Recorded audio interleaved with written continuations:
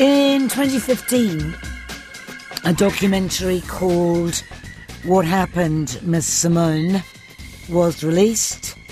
It was a candid and often disturbing account of the life of activist and singer Nina Simone. The executive producer was her only child, her daughter Lisa, who had experienced firsthand the notoriously difficult and immensely gifted woman. Nina Simone died in 2003. Lisa Simone spent a decade in the US military before finding her own voice, performing in Broadway shows, making albums with an acid jazz band called Liquid Soul. Her first solo album was a big band tribute to her mother. Here is her version of My Baby Just Cares for Me.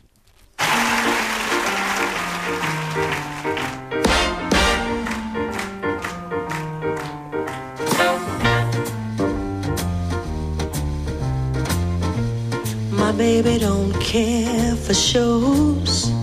My baby don't care for clothes, no. My baby just cares for me. My baby don't care for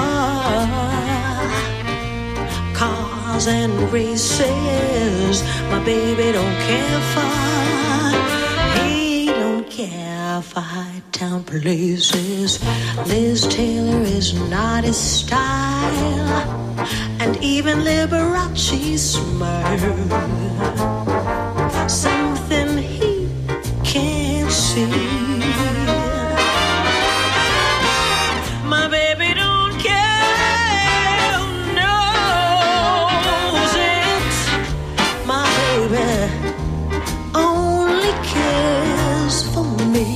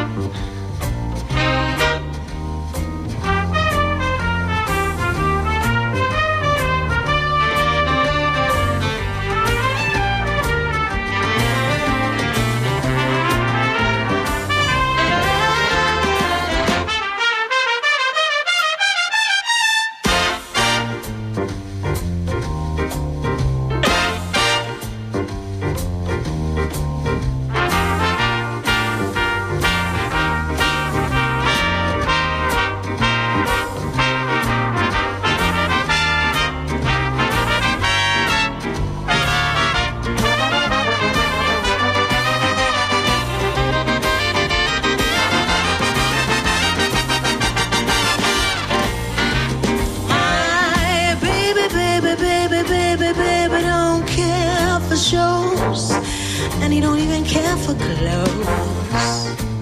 He cares for me.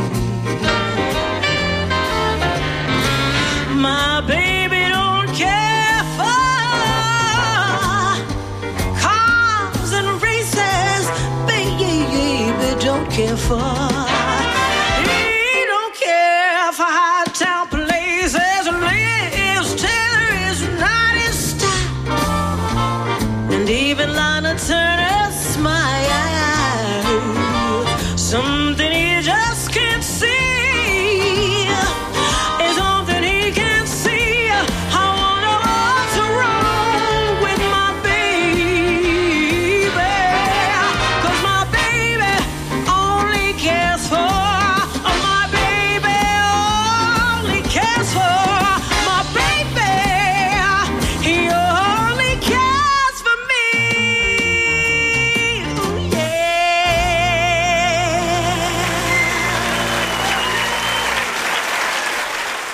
That's Lisa Simone with her version of My Baby Just Cares for Me, live with the Tromsø Big Band. Her current tour is also a tribute to her mother. It's called Keeper of the Flame, a daughter's tribute to Dr. Nina Simone. It's in Australia, not coming to New Zealand at this point.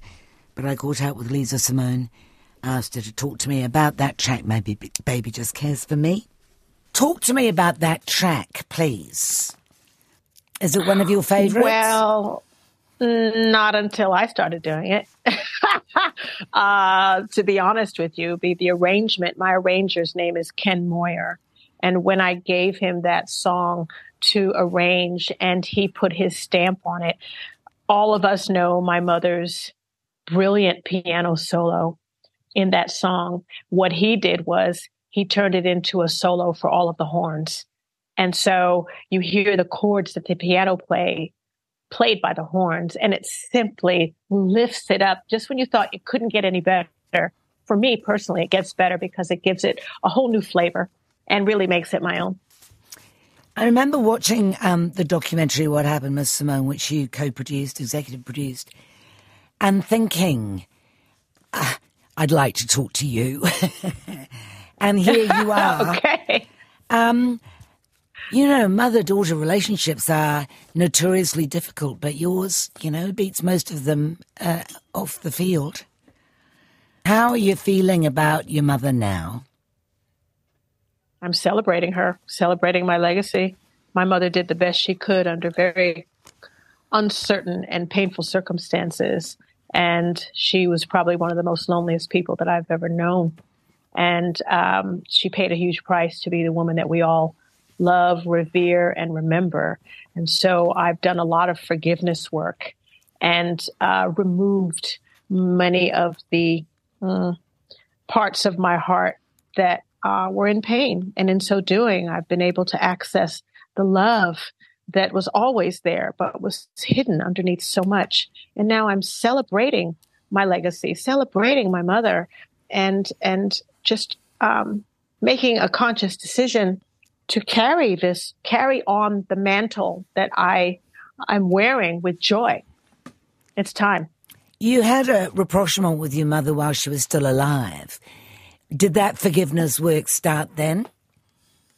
Absolutely. It started long before she passed away. I put her in what I call a training program in how to love me. Yes, I wanted to talk to you about that. What is that? Well, when I realized I couldn't run far enough away because somehow she'd always find me. And when I also realized that as the only child, eventually the time would come when I would have to turn around and face my legacy in a way that I had never imagined I would have to do. I made a different decision that instead of running, I would turn around and embrace it. And instead of trying to live in my mother's world, which is what we often do as children, when you think about it, our parents are our parents. And as we become adults, a lot of times that dynamic can remain in place until we, because the parents don't usually do it, are the ones to say, wait a minute, I'm an adult now. And so when I made the decision that I wasn't going to try to live in her world anymore, it was her turn to try to live in mine, or not try to be taught how to live in my world. Because in my world, we all feel good. We all respect one another. We're all happy. But I also had to, it forced me to figure out what that meant for me. Because I had never voiced, I'd absorbed so much through the years, I had to find my voice to say, this hurts my feelings. I don't like it when you do that. Can we try to do this a different way? You know what? Let's just talk on another day when you're feeling better. And I had to find that. So we both grew and we both learned and we both evolved.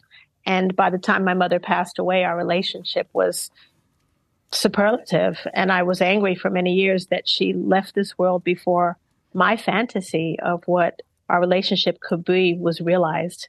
But it was, I smile as I talk to you about it now. And I'm very pleased that I made the decision that I did and had the impetus to act on it. You were dealing with somebody with mental illness, and she was diagnosed bipolar.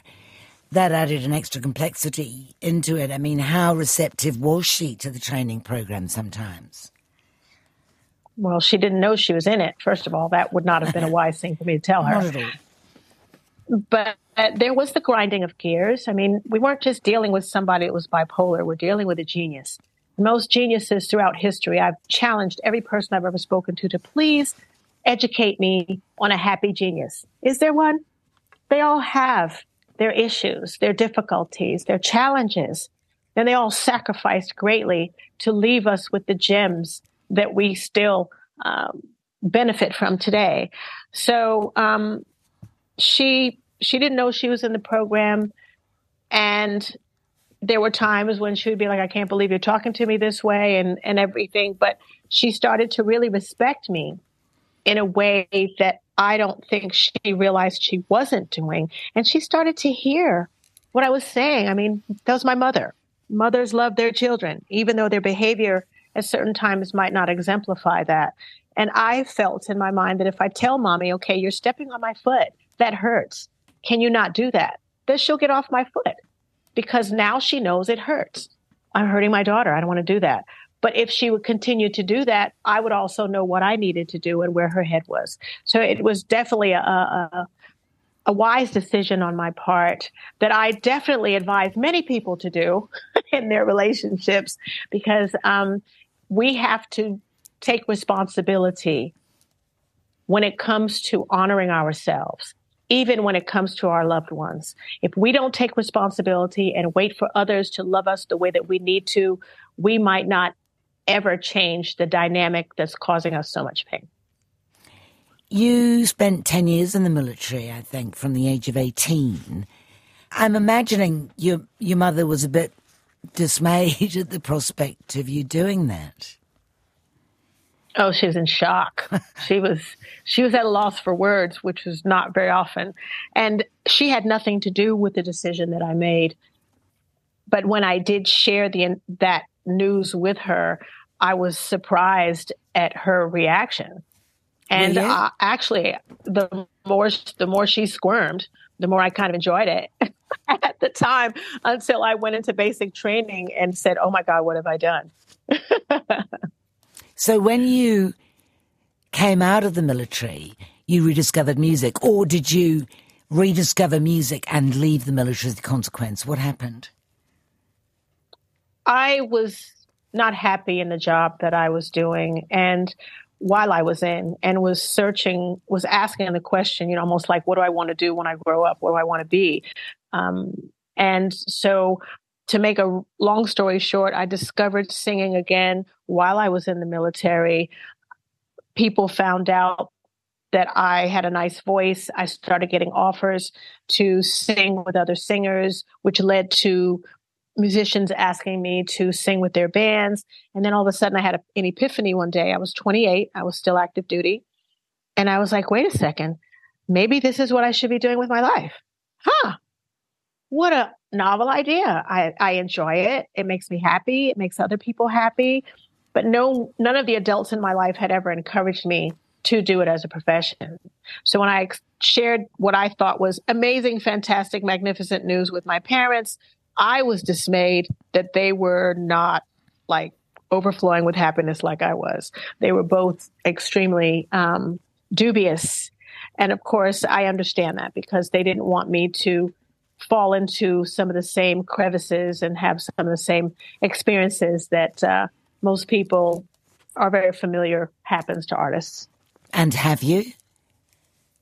Oh, yes, I have. But the difference is I chose to do this. It didn't choose me. It chose my mother. And so this is all she knew.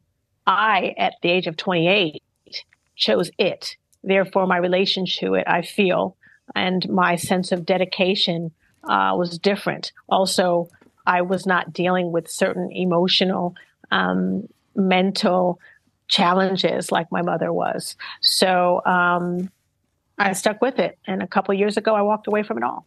I just said, I'm tired of this dynamic. I don't feel the joy anymore. And my mom hated it for many years. She hated the piano in her latter time of her life. She told me that. And I think that if she could have, she would have walked away too, even if it was just for a little while, to reboot and to take a pause. Sometimes it's so necessary in our lives to do that, so that if we choose to come back, it's on our own terms. It's a choice. Therefore, our relationship to it shifts. And that's what's happened with me. Why do you think she had no choice about it in the first place, and why she couldn't take a break or walk away? Who knows? That's a good question for Dr. Nina Simone. I don't know. You parents separated when you were 8 years old, I think. And for some years after that, you and your mother travelled all over the show, didn't you? Yes, she called us nomads. She was the first person who ever said that word to me. She said, we're nomads now. What was that like for you? It wasn't easy. A lot of shifts took place. My father wasn't around anymore. The home I was raised in was not there anymore. I was going from home to home, school to school, place to place. Also dealing with a person who was recovering from a messy divorce, which when I took a class in college on behavioral theory, they gave us a list of the most painful life experiences. Death was number one and divorce was number two. So when you are, as a human, are dealing with a divorce and having to pick up the pieces of your life, that can be difficult when you're not a single parent and when you are not dependent upon a team like your manager and your musicians and all that stuff to help you to get out there and make money. So there was a lot going on. But and what I about think Mom you? was discovering. I mean, it wasn't an me? easy marriage in many ways, and according to the documentary, What Happened, Miss Simone, Andy Stroud was a violent partner at times. He wasn't violent to me. No. And so I saw that one time I mentioned in the documentary is the only time that I ever witnessed anything. I know that it took place in their relationship for a fact. And so I think, as I said in the documentary, that violence began before they got married. So with that, I mean, I sound very judgmental, but I would never marry a man that treated me that way before we went down the altar. And why would I be with a woman who triggered me in this way before we go down the altar? So they both did it for their own reasons, which I don't agree with. But then again, if they didn't, I wouldn't be talking to you now. So, and if they didn't, chances are we may not have known Nina Simone in the way that we are talking about her now. So everything happens the way it's supposed to. As for me and the relationship between my parents, they did a good job of hiding and keeping me protected from a lot of the dynamics within their adult relationship. You later became embroiled in legal arguments with your father. I think you filed a lawsuit against him, accusing him of fraudulently selling off your mother's personal items and master recordings, which rightfully belonged to you. And then there was a whole nother legal fight, and you were accused of misappropriating funds. It all sounds very painful and very messy. Is it sorted now? It's still in orbit. But I can say, first of all, you're correct. It was very painful, and it helped me to grow in ways that I never imagined I would ever grow.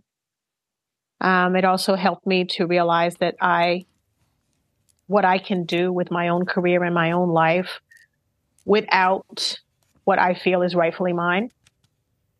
People don't really know the story from me. I have yet to tell my side of what really happened. Do you want to do it now? Not here, no, because we don't have enough time. Okay. But I appreciate the offer. What I can say is this, that I will make the announcement when the time comes so that the world can celebrate with me when everything is rightfully in its home. And I've learned also that when it comes to my own career, my own music, my own children, sometimes, people have asked me in the past, what's the best thing your mom ever taught you? And for a while I would say, she taught me what not to do, which is just as important as sometimes teaching your kids what to do. And so I have my own catalog. I have my own music. I have my own portion of this legacy that I am carrying on with joy, and I pass down to my children. And so what I've learned from the dealings with my mother's estate is how to correct that and how to heal these dynamics so that it doesn't happen again. I'm always interested to know how someone who's had a particularly difficult parenting parents their own children. It's often, we all say we're never going to do that with our kids, but we often end up becoming our parents. How have you got on? I'm not my mother, I'm me. And so our children are our greatest teachers. And oftentimes they can reflect to us parts of ourselves that we didn't even know we were carrying on that might be reminiscent of our parents. Our children are also come to us with unconditional love. And if we can recognize that, we can learn from them some magnificent gifts on how to play, how to be present, how to love, and how to appreciate being loved unconditionally and what that means.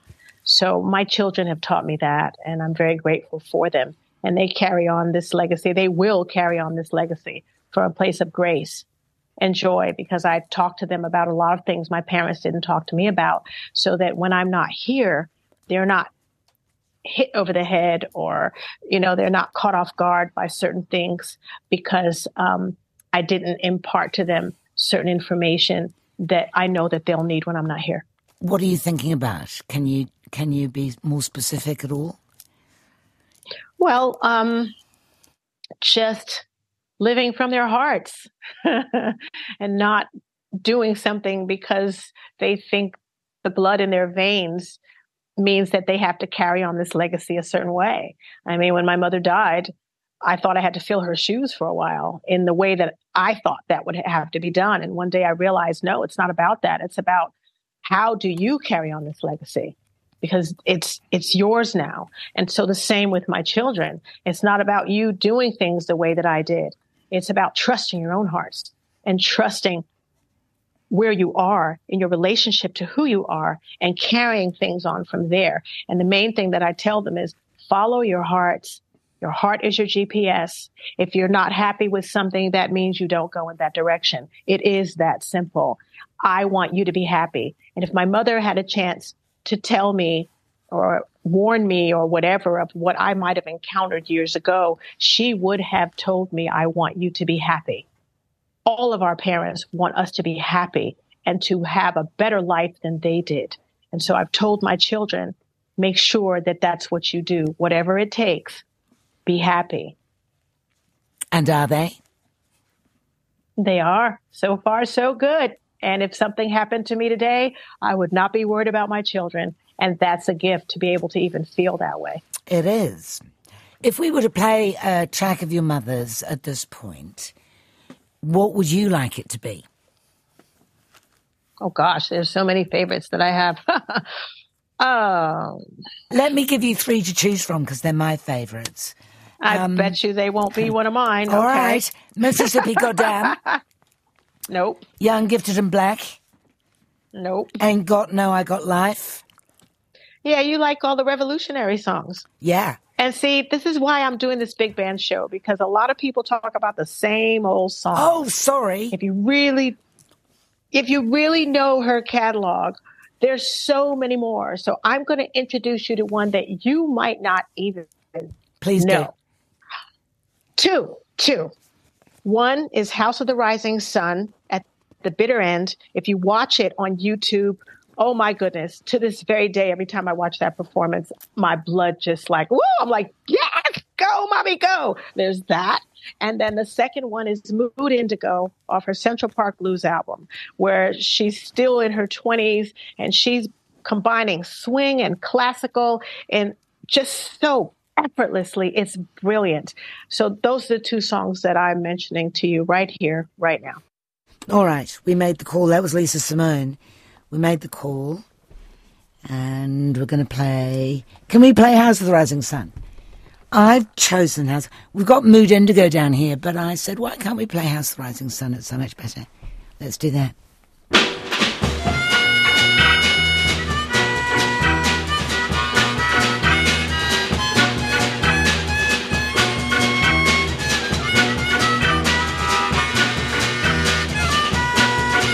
There is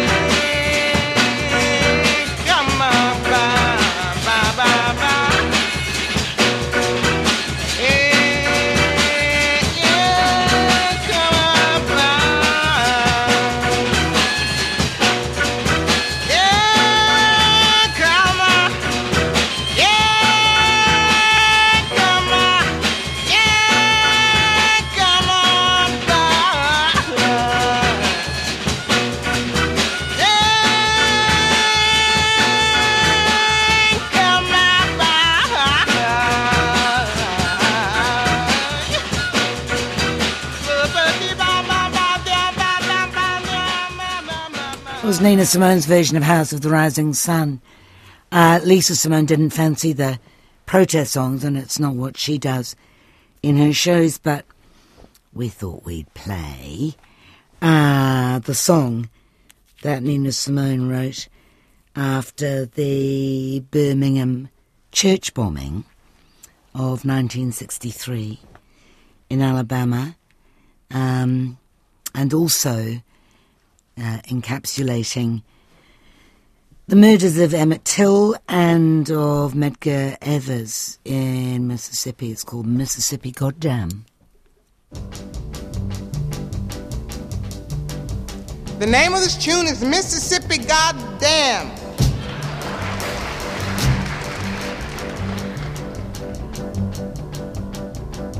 And I mean every word of it. Alabama's got me so upset. Tennessee made me lose my rest. And everybody knows about Mississippi, goddamn. Alabama's got me so upset. Tennessee made me lose my rest. And everybody knows about Mississippi, goddamn. Can't you see it? Can't you feel it? It's all in the air. I can't stand the pressure much longer. Somebody say a prayer. Alabama's gotten me so upset. Tennessee made me lose my rest. And everybody knows about Mississippi, goddamn. This is a show tune, but the show hasn't been written for it yet.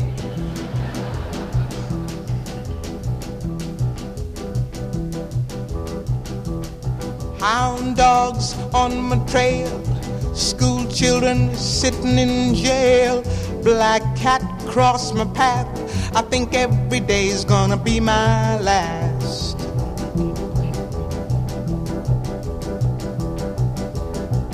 Lord have mercy on this land of mine. We all gonna get it in due time. I don't belong here, I don't belong there. I've even stopped believing in prayer.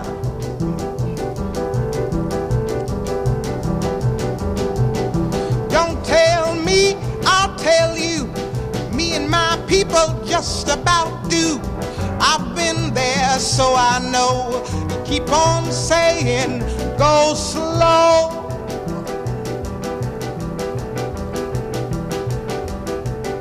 But that's just the trouble. Washing the windows, picking the cotton. You're just plain rotten. You're too damn lazy.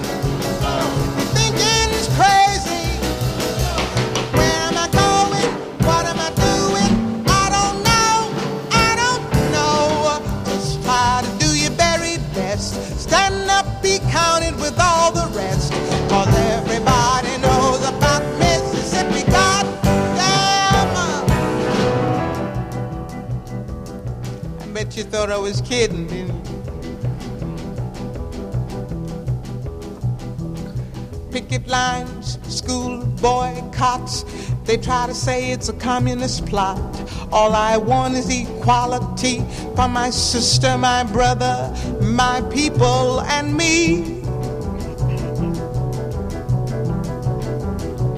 Yes, you lied to me all these years. You told me to wash and clean my ears and talk real fine, just like a lady. And you'd stop calling me Sister Sadie. Oh, but this whole country is full of lies. You all gonna die and die like flies. I don't trust you anymore. You keep on saying, go slow. Go slow. Well, that's just the trouble. Desegregation, mass participation, unification. Do things gradually, but bring more tragedy. Why don't you see it? Why don't you feel it? I don't know. You don't have to live next to me. Just give me my equality. Everybody knows about Mississippi. Everybody knows about Alabama. Everybody knows about Mississippi. Goddamn! That's it! Nina Simone, Mississippi Goddamn.